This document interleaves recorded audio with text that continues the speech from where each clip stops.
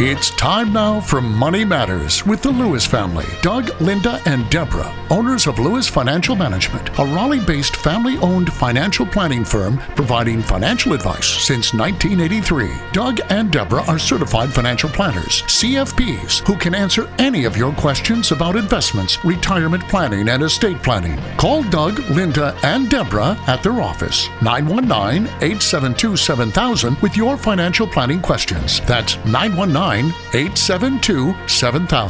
Now, here are Doug, Linda, and Deborah. Investments offered through SFA Inc. Investment advice through Lewis Financial Management. SFA Inc. and Lewis Financial Management are not related entities. And we are the Lewis family, ready to answer your questions tonight. This is Linda Lewis, and thank you for joining us on Money Matters on News Radio 680 WPTF. And I'm Doug Lewis, certified financial planner. And I'm Deborah Lewis, certified financial planner. And we're here to answer your questions for the next hour. All right, fire away, Bob. We got started a little bit late about putting money away for my kids for college. I'm 40 now. My son is 12, and I have a daughter 9. Well, tell me a little bit about your financial situation. How much do you make, Bob? I make $300. You're making $300? Yes. All right. Well, the first thing is, what kind of school are you going to send your kid to? You're looking for private school? Yes. And are you planning on 4 years or graduate school or professional school for either of them? For one, probably 4 years and graduate school.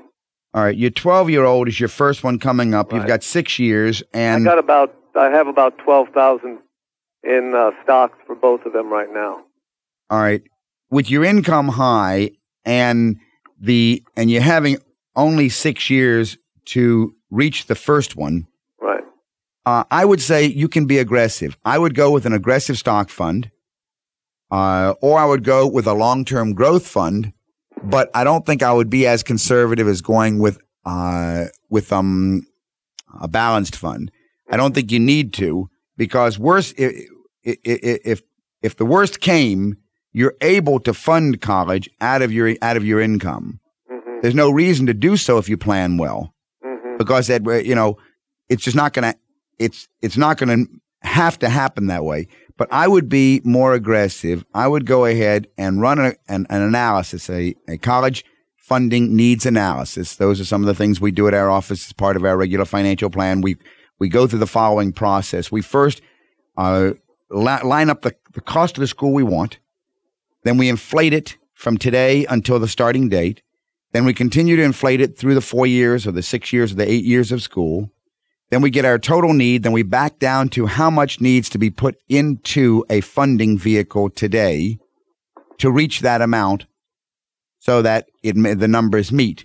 And then we use two assumptions, whether we're going to use the two assumptions on what we need to put it into would be whether we're going into basically equity portfolios or debt portfolios. You have to be in something liquid. And I would go ahead and pick the equity funds because over, if not a 5-year period, for sure over a 10-year period, they will well exceed the bond funds. I would look for a family of funds. And once we get the number, we can find out how much needs to go in on a regular monthly basis to make sure that you reach that amount. No-load funds? Well, I don't think you need to worry about no load or load. What you need to worry about is the management style. Mm-hmm. The load has nothing to do with the manager's style. Are you talking about the healthcare funds as far as aggressive funds? Well, if you're in a family, if you're in a good family, yes. Mm-hmm. The key there is to go into a family. Excuse me. I'm having trouble hearing you. That's all right. Well, the good thing to do is to go into a family of funds where you can move your money without having commission charges or fees applied to it if the fund decides, or if the fund doesn't perform like you like in 1 year, where you can move it over to another fund. I see. You see what I'm saying? Yeah, so that way you don't have to have, right. You don't lose every time you switch. Exactly. If you go into, in most cases, your load funds and will have lower expense charges every year than your no loads. So you have your one upfront charge, which is usually not too expensive. You can usually see them anywhere between 5% all the way down to 2%. Mm-hmm. But then your annual expenses are far less. Your no load funds usually have higher annual expenses. So if you start moving your money around, you seem to find yourself hurt. I don't like looking at it that way. I prefer looking at it as the manager style, the family of funds, and if we go into a particular fund, knowing that it will not cost me if I go to any other fund in that family. So I just pick a family that I like. Sounds like a good idea. That way you can switch out when one slows down. Exactly. And you can also move from the bond funds to the stock funds to the international funds and so on. Well, very good. If you'd like to give us a call at the office during the week, Linda will give you our phone number, and then she can take it from there. Our number at the office is 872-7000. 872 7000. 7000. Correct. Okay, thank you very much. Thanks for calling, Bob. Bye-bye. All right, bye-bye now. Well, Doug, Deborah, on the tax planning side, how do you report a tax-free transfer from a person's IRA to a charity? Linda, that's a great question. And we're actually in the process of helping 2 clients right now go through this because there is a lot of benefit that can be gleaned from year-end charitable giving from your IRA. Someone even wrote in with a question in regard to this. So if this is your question, here's an example of what you need to do. The question the writer wrote was, I have to take a $20,000 required minimum distribution from my IRA this year. I'd like to give $5,000 tax-free to a charity and withdraw the remaining $15,000 for myself. A rep at my IRA said they would send me a check for $15,000 payable to me, as well as a $5,000 check made payable to the charity that I could forward. Then the rep said that at the end of the year, it would report the entire $20,000 on my Form 1099-R as a gross distribution. How can I benefit from the tax-free transfer then? Yeah, the tax reporting rules for these qualified charitable distributions can be tricky. These are called QCDs, qualified charitable distributions. Regardless of where the distribution is sent, the full amount is reported on IRS Form 1099-R with the name, the address, the Social Security number of the IRA owner using Code 7, normal distribution, as if the distribution had been paid directly to the owner. But you'll claim the tax-free benefits of the QCD when you file your federal income tax return. You report the full $20,000 distribution on line 15A of Form 1040 as a gross distribution, and then on line 15B, you write $15,000 for the taxable amount and add QCD next to that line to explain why part of the distribution is tax-free. Now, you'll need to be sure to keep records from the charity in your tax files showing that the tax-free transfer was made to the charity. Make a copy of the check before you forward it to the charity and keep an acknowledgement of the gift from the charity in your tax files. Before you make the donation, give the charity a heads up about how much money it will be receiving from your IRA, and that receipt should be sent to you. Yeah, you need to ask your IRA administrator for its procedure for making these QCDs, these tax-free transfers to charity. The specifics can vary from IRA administrator to IRA administrator. If you work with a tax preparer, then let him or her know about the qualified charitable distribution so you don't end up paying taxes on that amount, because the Form 1099-R reporting the distribution doesn't specify that it was a tax-free transfer to charity. And I will tell you that I've recently run a large spreadsheet analysis. Sometimes a QCD doesn't give any benefit at all. But we at Lewis Financial Management have done this thorough analysis of when it does and when it doesn't benefit you. So call us at Lewis Financial Management, 919-872-7000. That's 919-872-7000. Schedule an appointment to meet with us. We will give you a comprehensive appointment covering not only your tax issues, but also all of your investment issues and all of the questions you have on financial planning. Now, Doug, you make a really good point, because the reason we're here on Sunday nights is to give everybody who might be listening a chance to think of things that they might not have thought of before. Are you thinking about making a donation this year? Are you wondering if it can be applied to your required minimum distribution? So these topics that we bring to the conversation are merely things that might be prompting you to think about your own reason for calling our office, scheduling an appointment, discussing this and everything else in your financial planning world. Because comprehensive financial planning is not one issue. What we like to say is that we're multidisciplined experts. That's right. We can discuss all the other things in your life that are affected by money, that are going to be dependent on income, whether you're earning it now or in retirement, planning for children, covering the costs, what you'll leave your heirs when you pass away. These topics are also inextricably intertwined. They can't be pulled apart. And when you're looking for an environment where they can all be discussed, that's us. That's what we do. That is, I think grammatically it'd be that is we. That is we. That is we. Thank you, sir. But that is we. That is who we are. That's exactly right, Deborah. We pride ourselves on being able to answer any financial question in your financial world, whether it be your tax question, your investment question, your estate question, college education, retirement, and how all of your investments should be structured, and then we will help you simplify your life. And, sound financial planning advice from experts is worth every penny that you pay for it. And so much so that one of our clients was so pleased with the services that he had received that he gave it to some dear friends. They had a son who was getting married. So he gave it as a wedding gift to this young couple for a consultation to come and get advisory services from us. So this young couple came in and got their financial planning first meeting and were delighted with the information they got. The only problem is they moved to the West Coast. But the point is... And who paid for that meeting?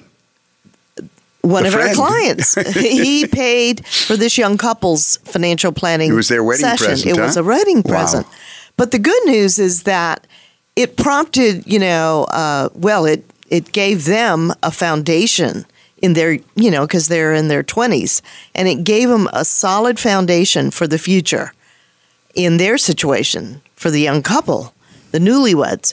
But what happened 6 months later, this young man's mother and father came in for financial planning advice. And you may have questions about your situation that you still have, that you think about every day, every week, every month. So call us at Lewis Financial Management. Set up a face-to-face appointment.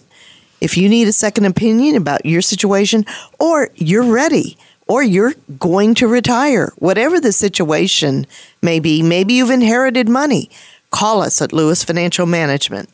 Listen to the experts. We'll schedule a face-to-face appointment with you. That number in Raleigh is 919-872-7000. That's 919-USA-7000. Lewis Financial Management.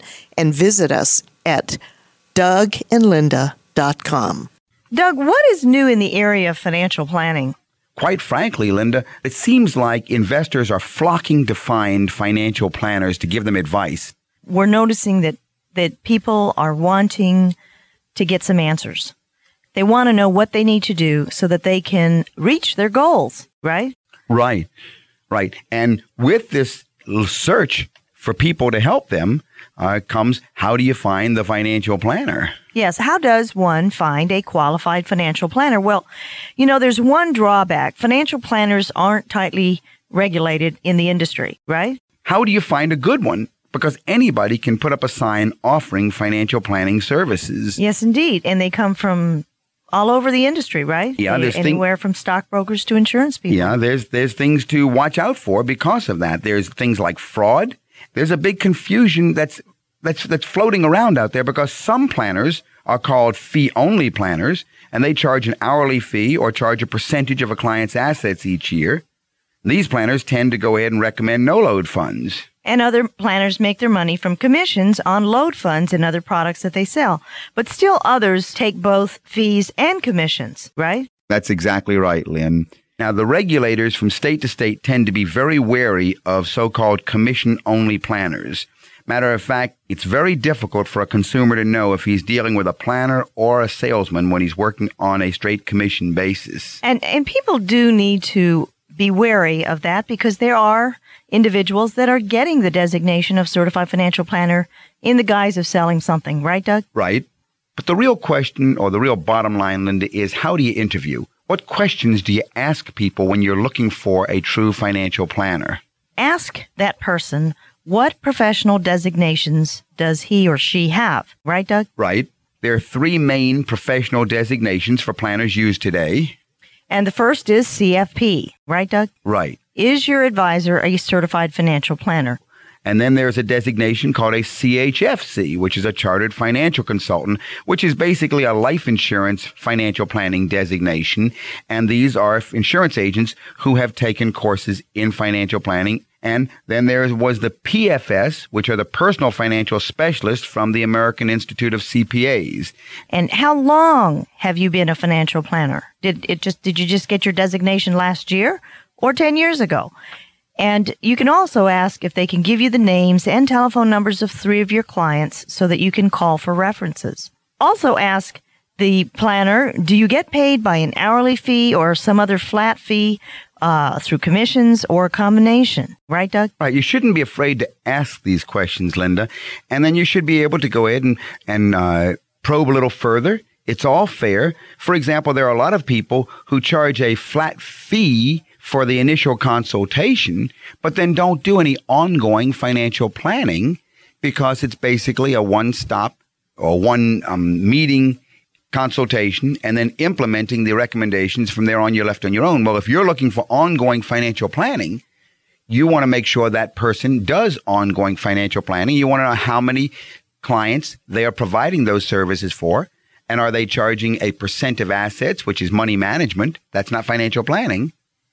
Are they charging that as the ongoing fee, or how are they charging? And you know, Doug, we do appreciate all of our listeners. I speak to literally hundreds of people that call in at the office with different kinds of questions, and I often tell them that whoever you use as your advisor, they should be able to answer your questions. Right. Anytime you've got someone who's afraid to answer some questions or wants to hide something, then that's a thing to run from. The other thing, Linda, is the ADV. Always make sure you get an ADV. Form ADV that the financial advisor, the registered investment advisor, must submit to the Securities Exchange Commission. And it's a public disclosure of the individual's background, their education, their fees, and their experience. Right, Doug? Right. And if you need any more answers, or if you have any questions about how to find a financial planner, call me at the office. And the number in Raleigh is 872-7000. That is USA 7000. Ada, let's take Ada's call. Ada, this is Doug Lewis, certified financial planner. How can I help you? Hi. Yes, I have a mortgage question. All right. My husband and I, I'm 30 and he's 31, and we're looking for a home. And we were with a realtor today, and she brought up a different option for us. What we have been looking at is a home that we could put 20% down, avoid a jumbo loan, and get a fixed rate. And she brought up the option of stretching and seeing what we could qualify for, getting the most, buying more house in hopes that it would appreciate more, going with an adjustable rate and 10% down. She wants you to buy a more expensive home? Well, no, she just brought up the option. She said that because you do get greater appreciation with a more expensive home. Baloney. Okay. I mean, besides, so suppose you do get appreciation. You're not going to, that appreciation is meaningless. You don't get that appreciation doesn't provide any income for you. That's just a roof over your head. A home is a home is a home. And when you talk about building equity in a home and all of that, that's meaningless in terms of investments, unless you're going to move out of the house. And then what are you going to do? You got to move into another house, right? Right. So no, I would not try and stretch yourself. You're too young anyway. Yeah. You shouldn't be going with it. I mean, it gives the real estate broker a bigger commission if you get a bigger house. Well, this is someone I really trust. Okay, well then I withdraw that insinuation or that innuendo. I have worked some in the past that I would maybe consider that I would think that. But no, I wouldn't. You're 30. You're in your 30s, and how much is your income? I'm 30, and I have recently got out of school. My husband's income is it's $82,000 base plus a good bonus. So it would be this year. It's going to be probably right at six figures. So it's going to be right under. All right. So he's got a base of 82, and you'll probably have about 100,000 for the year. All right. Right. Okay. And what kind of house? What size? What price house are you looking at? Well, what we're looking at, we were looking at like right around $250 is what we wanted to spend, and then we could escape a jumbo loan. Yeah, I think you're buying too much house. You think that is too much? Do you guys even have any kids? We're going to start in about a year. No way. I wouldn't. I wouldn't have anybody in their 30s buying a $250,000 home with only $82,000 income. You're putting yourself out on a limb where you're going to have some trouble. See, the problem, Ada, is when you get in that house, you're going to have to fill it. And you don't want to overextend yourself with and a large mortgage payment. Because then you want to be able to fill it and still take vacations and gift to each other, et cetera. I think you're pushing yourself. I'd go back to how much you're investing in your investment portfolio for your future children, for your retirement. But I think you're moving too fast, too soon. Okay.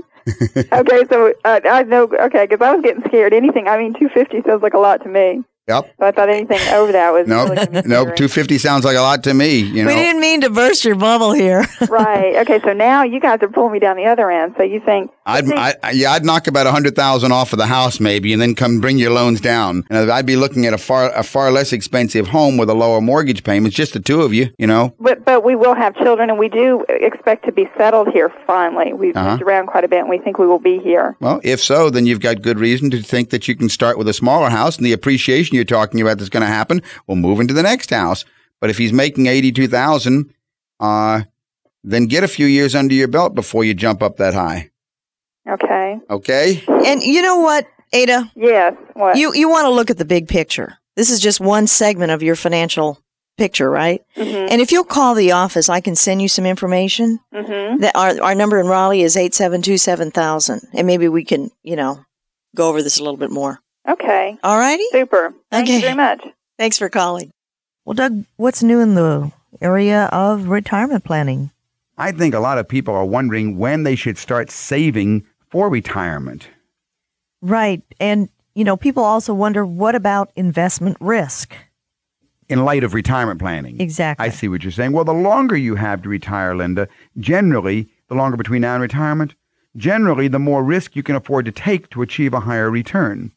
Now, that means a greater investment in things like stock mutual funds, which traditionally have outperformed over time more conservative investments like CDs. Many certified financial planners strongly recommend that even when you retire, you keep a portion of your money in stock mutual funds or other growth investments to offset the ravages of long-term inflation. Because don't forget, you may be retired for 25 years or more.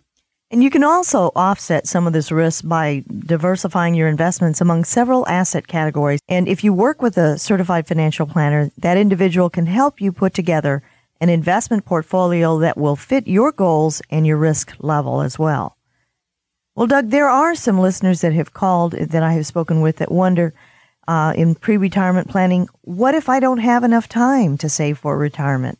Many people don't plan ahead for retirement, but even if you do find yourself in that situation and you don't have enough time and retirement is right on top of you, there are steps you can take with the help of your financial planner. For example, you're required to begin withdrawing funds from your tax-deferred accounts like IRAs at a certain age, but you do have withdrawal options, and your certified financial planner can calculate the best option for withdrawing these funds in order to stretch your retirement dollars. And what if an individual just doesn't have enough time to save for retirement? What else do we need to look at? Well, you can find some new sources of income. For example, the RAM. The reverse annuity mortgage, Lynn, is one that you and I like very much. We call them hiccups. The home equity loans and the RAMs, they're called, reverse annuity mortgages on your home. You can sell a vacation home, get rid of it, or other assets that you may have to liquidate and turn into liquid. And I guess bottom line is you may have to look at reducing your living expenses or even working part-time. Other listeners want to know, when I retire, should I take my pension money in a lump sum or roll it over into an IRA? Assuming the pension offers the choice, the decision is going to depend on people's personal circumstances and their discipline and their comfort level and their risk tolerance. And special consideration has to be given to tax consequences. You know, do you pay the taxes now or do you pay them later? And, for example, you may want to take the money out as a lump sum and then pay the taxes on it now if you want to use the money to start your own business. And we've heard many that have done that. Yeah, I don't like them doing that. I get really scared when they take their retirement and use it to start a business, but it's a consideration. On the other hand, if you don't need the money immediately, rolling it over into an IRA rollover account will postpone the taxes until you're 70 and a half years old. And at that time, you have to begin withdrawing what's called the minimum distribution amount. And the advantage of doing that is that the longer that you allow the funds to grow tax deferred, the faster they will grow, and then the more you'll have for your later retirement years. Our number here in Raleigh, if you'd like to give a call, is 872-7000. That's USA 7000. What's new in the world of investment planning? Well, Doug, let me ask you a few questions, or let us have a little discussion, actually, as to how many types of mutual funds there are that we can think of. Not so long ago, mutual funds were very, very broad-based investments. In today's market, however, mutual funds have become increasingly specialized. Some investing exclusively in very narrow sectors of the market, others very broad. With all that variety to choose from, there's bound to be a fund that meets everybody's requirements. But let's look at the ones that we can think of first, right off the bat. Well, the first one that I can think of is the aggressive growth funds. These aggressive growth funds trade security for maximum capital gains, and they typically invest in the common stock of new emerging companies and industries and in out-of-favor companies and industries. So the aggressive growth funds distribute little or no income, and they have a very high potential for appreciation. And actually, Doug, these funds are normally quite risky, aren't they? They really are. And right behind the aggressive growth funds are the growth funds. Now, growth funds typically invest in the common stock of more mature companies and industries with an objective of high capital gains. They usually have a high potential for appreciation and very low current income. Growth funds usually have relatively high risk, but are less risky than aggressive growth funds. If we're going down the risk ladder, the next would be growth and income funds.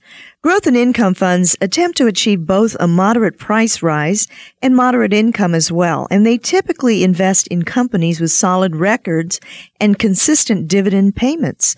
They have moderate potential for both income and capital gains, and they have moderate risk. Then we have the fixed income investments, and there are fixed income funds and equity income funds. Both the fixed income and the equity income funds invest in high-yielding stocks and bonds with high current income as their main objective. Moderately risky investments, fixed income and equity income funds normally have very low potential for capital gains. The next is the option income funds. Option income funds invest in dividend-paying common stock on which call options are traded, and their main objective is high current income, and they have a moderate potential for capital gains. And option income funds employ conservative option strategies to help increase the current yield, and they are moderately risky. There are also, Linda, balanced funds. Balanced funds are neither stock funds, nor bond funds, nor option funds. They're a mixture of bonds and common stocks, and their primary objective are current income, long-term growth, and safety. Balanced funds have low potential for capital gains and moderate to high potential for current income, and they're normally quite low-risk instruments. Another type of fund popular these days are municipal bond funds, and in some cases, the income from a municipal bond fund is completely free of both federal and state income taxes. They achieve this by investing exclusively in municipal bonds from within a single state. North Carolina has some muni bonds, right? Yes, they do. And municipal bond funds couple moderate to high current income with moderate safety. They normally offer only slight potential for capital gains. And of course, we have the sector funds, the European stock funds, and all of the different specialty funds, the junk bond funds, the government bond funds, the international bond funds, and so on. But the world of mutual funds is a wonderful place for the investor to begin. If you'd like some further information, I'll be happy to send you some if you'll call the office at 872-7000, and then we can give you some more detailed assistance. Well, Doug, what's new in the world of estate planning? Well, in the area of estate planning, Linda, I don't know if you noticed very much, but in the local paper, I saw the probate section, and I made a quick copy of it. And listen to this sort of thing. You know, so-and-so and so-and-so just died. Their estate was valued at $2.blank million. Beneficiaries are so-and-so the wife, so-and-so the children. Insurance was valued at $1.2 million, payable to the estate. Insurance valued at $60, et cetera, is payable to the beneficiaries. What about that? Yeah, that is really kind of frightening, isn't it? There's another one that I think I saw. So-and-so died in Wake County, estate valued at blank, and insurance valued at several $100,000 payable to the estate. Yeah, what do you think when you read all those? Well, it did concern me because essentially what's happening is that all of this is filed. These are estates that are filed in the Wake Superior Court, the clerk's office. Basically, this is exposing to the public. Was that your first? I mean, my reaction was, golly, this must be tough.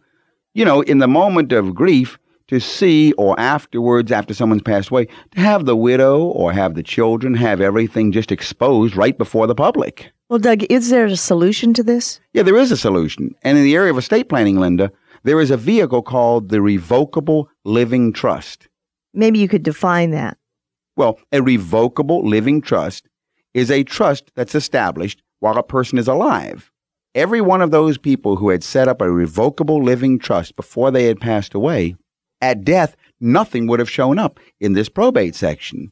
Because what you do is you set up this revocable living trust, and then you transfer your assets into this trust. Exactly how is the trust set up?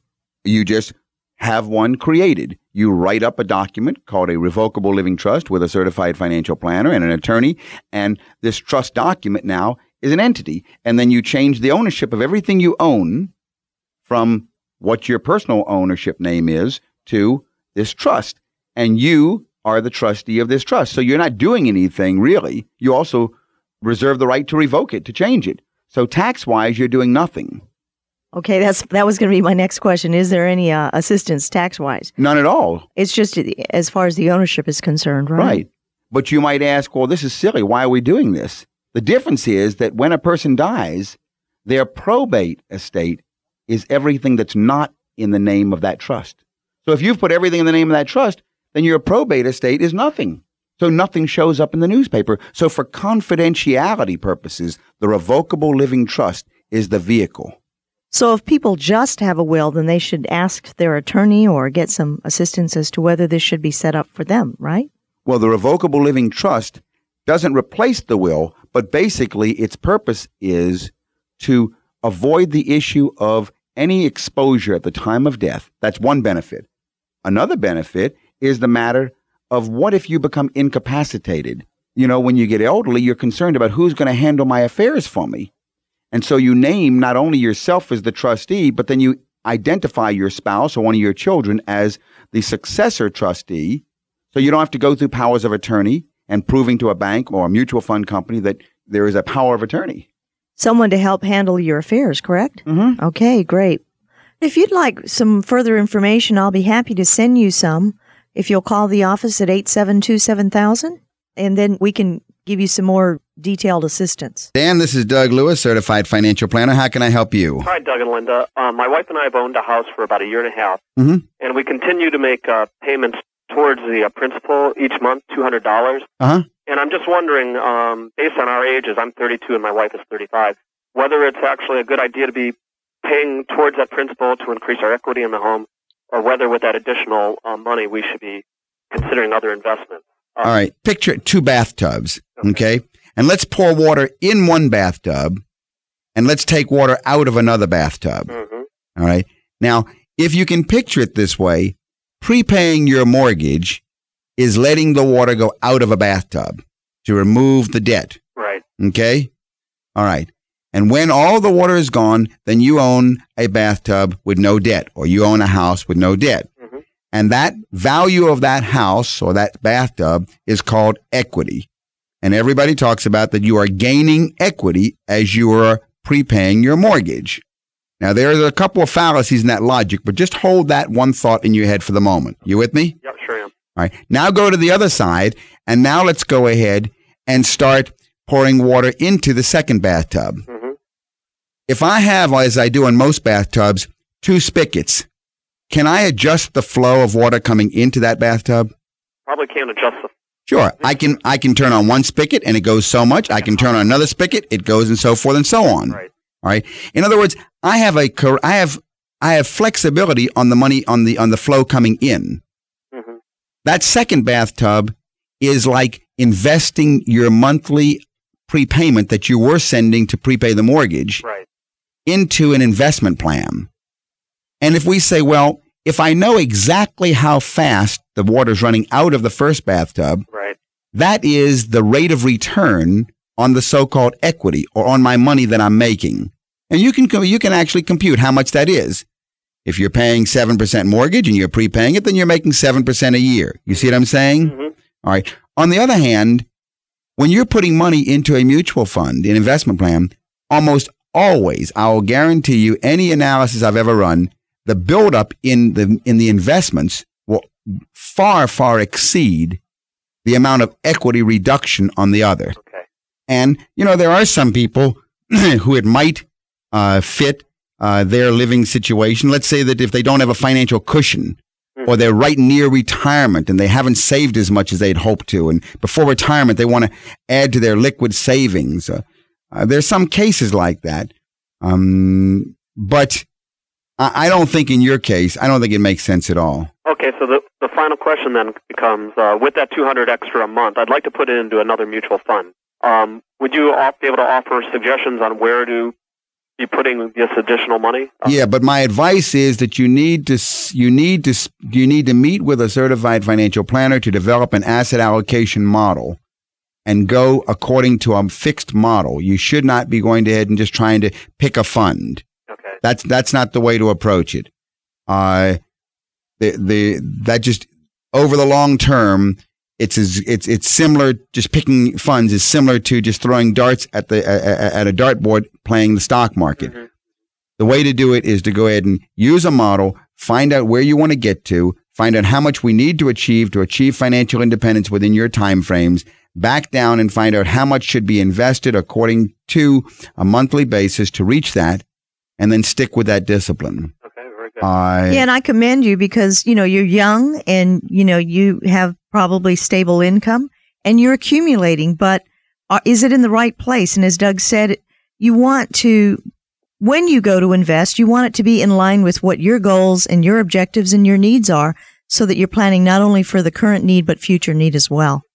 No, I appreciate it, and I think we have to go back and do some homework on getting a better asset allocation model. And, if you'd like more information, you can call me at the office. Okay. That number to call in Raleigh is 872-7000. Okay. That's USA 7000. And thanks for calling. Thank you. Well, Doug, here's a question that Stan had about stocks. What are the advantages and disadvantages of investing in preferred stock? Well, Lynn, as the name implies, preferred stockholders often receive better treatment than common stockholders. Preferred stock usually pays a higher dividend than common stock pays. However, preferred stock pays a fixed dividend. Dividends on common stock can float. The company also pays its dividend to preferred stockholders before it pays common stockholders. And most importantly, preferred stockholders stand a better chance of getting some cash if the company fails or goes bankrupt and liquidates its proceeds to creditors and investors. And here's another question that has to do with IRAs. How often can one change the IRA custodian? Well, Lynn, it depends on how you do it. Once a year, you can call your current IRA custodian and ask for a check, and then send that cash on to another IRA custodian within 60 days. There's no limit on how often that you can have one custodian transfer your account directly to another IRA custodian. The trustee-to-trustee transfers can be without limit. So that means don't let them give you the check, right? Let it pass from custodian to custodian. Right, and that's typically the way you should do it. Do a trustee-to-trustee transfer. You can do as many of those in a year. The IRS does not limit those types of transfers. If you're retiring or have been terminated and you've got a pension, a 401k, or some sort of large retirement plan at your company, you also can have that money sent to you. If you do, the employer must take out 20% and send that to the IRS. So basically, that's about a fifth of the money. Then in addition to that, you've got to pay a 10% penalty on that money, on the entire amount. So to avoid that penalty, you should make sure that you only do a trustee-to-trustee transfer. If you tell your employer that you're going to be setting up an IRA rollover and you want that $100,000 or $75,000 that you've accumulated through the years in your 401k plan, have that sent directly over to your new trustee, then there is no withholdings requirement and there is no 10% penalty, the same as on the IRAs. If you'd like further information, call us at 919-872-7000 or go to our website, DougAndLinda.com. That's DougAndLinda.com. So, Doug, that money that's withheld, let's say someone did, have the check given to them, and Uncle Sam's going to take out the 20%, correct? All right. When do you get that 20% back? Let's work the numbers and see. Let's say $100,000. Let's say a guy's got $100,000 in his 401k plan. Okay. And he retires and he says, send me the money and I'm going to do with it what I want and I'll probably open up an IRA.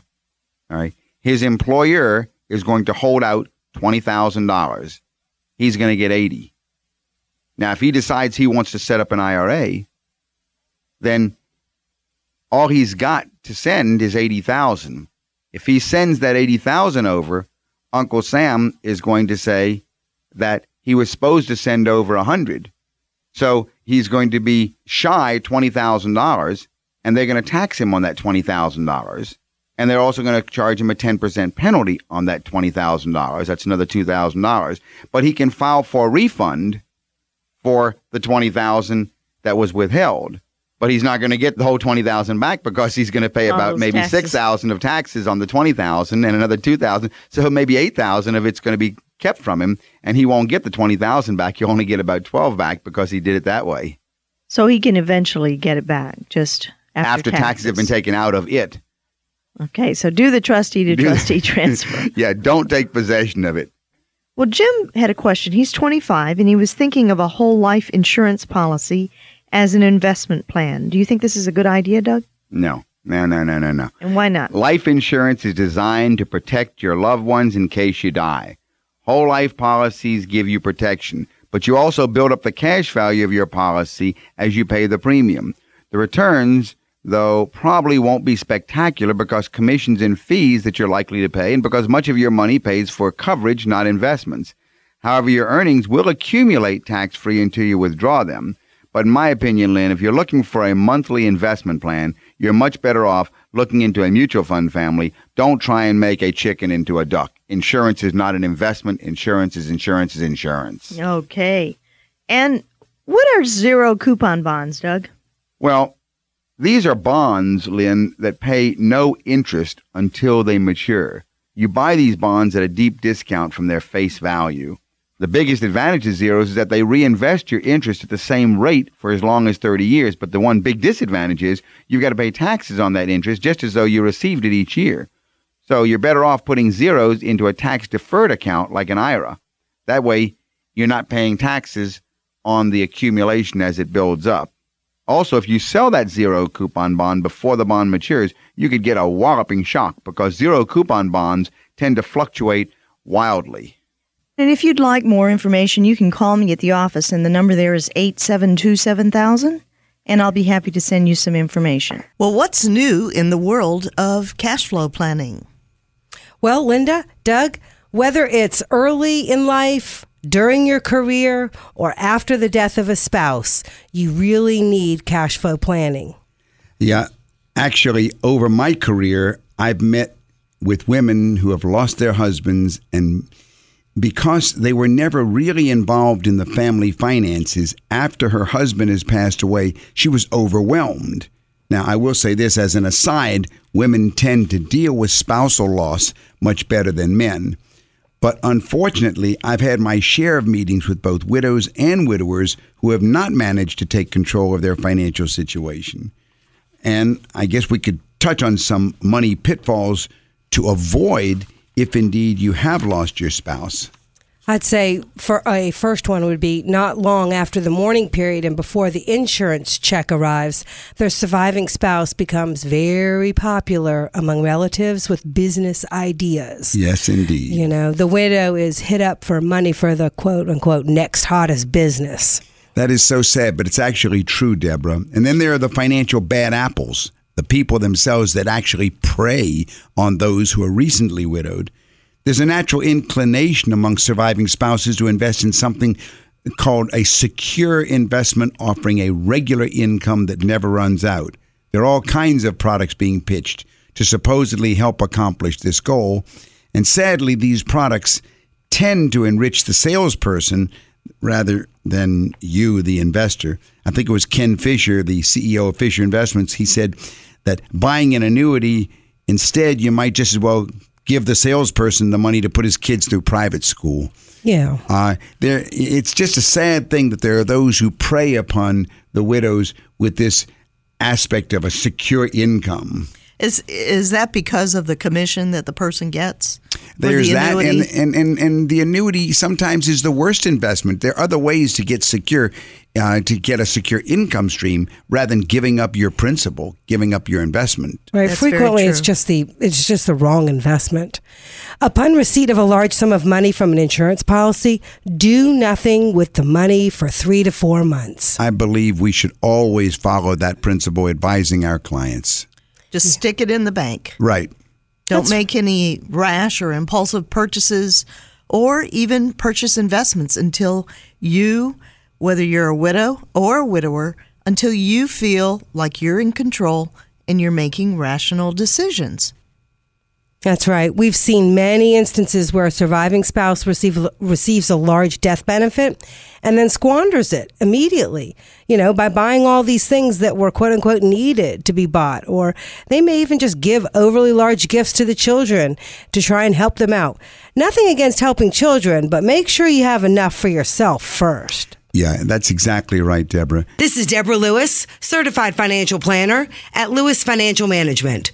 Our number at the office is 919-872-7000. Call me at 919-872-7000. Before making any investment or gifting decisions, it's important to figure out how much money is needed on a monthly basis. Wait a few months to try to determine how much money that you need to live on. And the reason to wait a while is that you may have all kinds of immediate expenses that are going to skew your budget and give you an inflated figure of what you need. And then after things calm down, then you can start to track those expenses. Of course, in our office, that's exactly what we do with our widows and our widowers. We start tracking those expenses. Break down the expenses. Break them down to those which are monthly and those which are annual one-timers. And once you've got all that organized, then write down all of your various sources of income, your salary, your Social Security, any pension or rental income. And this means that once you know how much money enters into your bank account each month, you can create a budget that limits your spending of what goes out of the bank account to the amount that comes in. That's right. After defining cash flow needs, investment allocation decisions can be made. If income is less than expenses, the money can be invested to generate income to supplement the monthly shortfall. Conversely, if expenses are lower than current income, more growth can be allocated to the portfolio. The death of a spouse is emotionally devastating, but you need to continue living your life. So by avoiding certain traps and implementing these tips, you can start taking control of your financial situation, which to some degree will help enable the healing to begin. It's really true, isn't it, Doug? Isn't it, Deborah? It really is. You just got to slow it down, take an assessment, Take a couple months to know what those monthly living expenses are. Where's the reoccurring monthly income coming from? What are the reoccurring monthly expenses going out? Matching that up, then you'll know what you need. And we are the Lewis family. We're here to help you in any situation that you have. Remember, you can also go to our website, DougAndLinda.com. That's DougAndLinda.com. In addition, we'd like to remind all of our listeners that those who call the office for appointments this coming week will receive a free book. We will either give you a book called The Wealthy Barber, or one called Simple Wealth, Inevitable Wealth, or one called Middle Class Millionaire. We have been enjoying giving these books to clients who came in recent weeks, and we always want to remind our listeners that your money matters because your financial future is at stake. Well, Doug, what's new in the world of investment planning? Investment planning, Linda, well, I think there are certain fundamentals that we need to remember in financial planning with regard to investments that people sometimes have to come back to those basic fundamentals. And I would say don't forget to remember the fundamentals, because while we realize intellectually that we must assume greater risk in order to achieve higher returns, emotionally it's often difficult to continue investing in a stock market whose future direction is unclear. Yes, I agree. And understanding basic concepts and the impact that they can have on risk reduction can make these decisions less emotionally trying, right? That's right, Lynn. So the first fundamental is invest for the long term. In other words, make sure you're comfortable with the role of the investments in your portfolio and are prepared to invest for at least 5 years. So you're saying the first fundamental is invest for the long term. First thing, that's right, Linda. Invest for the long term. Don't try and be a market timer. Fear of investing right before a bear market, for example, often prevents people from investing at all. But that shouldn't be the issue. Invest for the long term. That's the first fundamental to always come back to. Now, the second fundamental is diversify by placing your money in more than one investment category, such as bond funds, stock funds, real estate, etc. But diversify. Stay in more than one investment category. So the second fundamental is diversify. Right. Don't put all your eggs in one basket. Make sure you diversify. Exactly. And fundamental number 3, Linda, I would say is use dollar cost averaging to gradually invest in the stock market. Dollar cost averaging involves investing a certain sum of money in set amounts at regular intervals, and this spreads your purchases over a period of time, protecting you from making a major purchase when prices are high. And since you're investing a set amount of money, you'll always purchase more shares when prices are lower and fewer shares when prices are higher. Now, that's what we call a pay-yourself-first plan, Linda, where you set it up automatically. Okay, so fundamental number 3 is use dollar cost averaging. Right. Those are the 3 fundamentals. I think we need to always remember to come back to those 3 fundamentals, and that will keep us from being emotionally driven. Yes, and I agree. This strategy requires the discipline to invest consistently, regardless of the market prices, and is a good way to get in the habit of regularly setting aside money for investments. Seek competent financial advice, and if you have any financial questions, call me at 872-7000. That's 872-7000.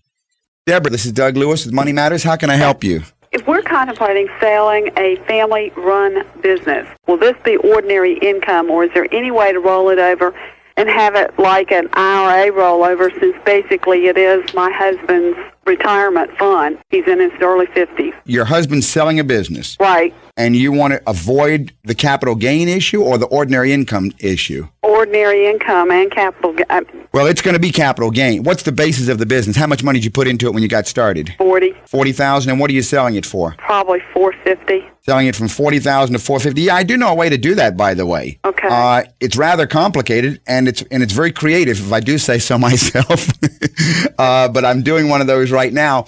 You have to do what we call a wealth preservation trust and a wealth replacement trust strategy. It's a double trust strategy. Wait a second. Let me ask you one question. Have you already started the sale process? No. The buyer and you haven't got anything nailed down in concrete on paper yet? Right. Very good, because the IRS will not allow this strategy if there is a negotiation on paper that's been fixed. Right. But I do know a way where you can go ahead and you actually gift it over to one trust, in such a way that that trust then is able to sell it tax-free, reinvest that money in that trust to give you a lifetime income, and set up a second. And that part of it's just like an IRA. Right. But the only thing we're missing now is what about the principal? The principal is replaced by the second trust, which is funded by life insurance. Part of the premium is paid with part of the cash flow from the first trust. The rest of it comes to you for life. So the principal goes to your kids at your death. The income goes to you for the rest of your life, and the business is sold tax-free, and the only ones that lose in this deal are the IRS, actually. So, and your office number is 872-7000. That's right. If you call Linda and tell her you're interested in talking about the double trust strategy. My husband will be giving you a call. All right, you're right, because with a $450,000 sale and you're facing about $180,000 in taxes. I know. Yeah, I can show you how to do that with no taxes at all, and it's all perfectly legal. Oh, good. Thanks. Okay, thank you for calling. Bye-bye. Bye-bye now. Well, that's all the Money Matters we have time for today. We want to thank all of our listeners for joining us.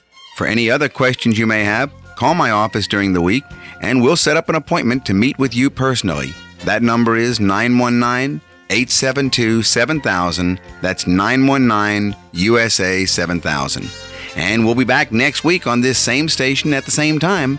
In the meantime, have a great week, and remember, your money matters because your financial future is at stake. You've been listening to Money Matters with Doug, Linda, and Deborah Lewis. Money Matters provides you with a personal financial hotline on any subject where money really matters. For more information, you can call Doug, Linda, or Deborah in Raleigh at 919-872-7000. That's USA 7000. Listen again next Saturday and Sunday at 5 p.m. for Money Matters with the Lewises on 680 WPTF.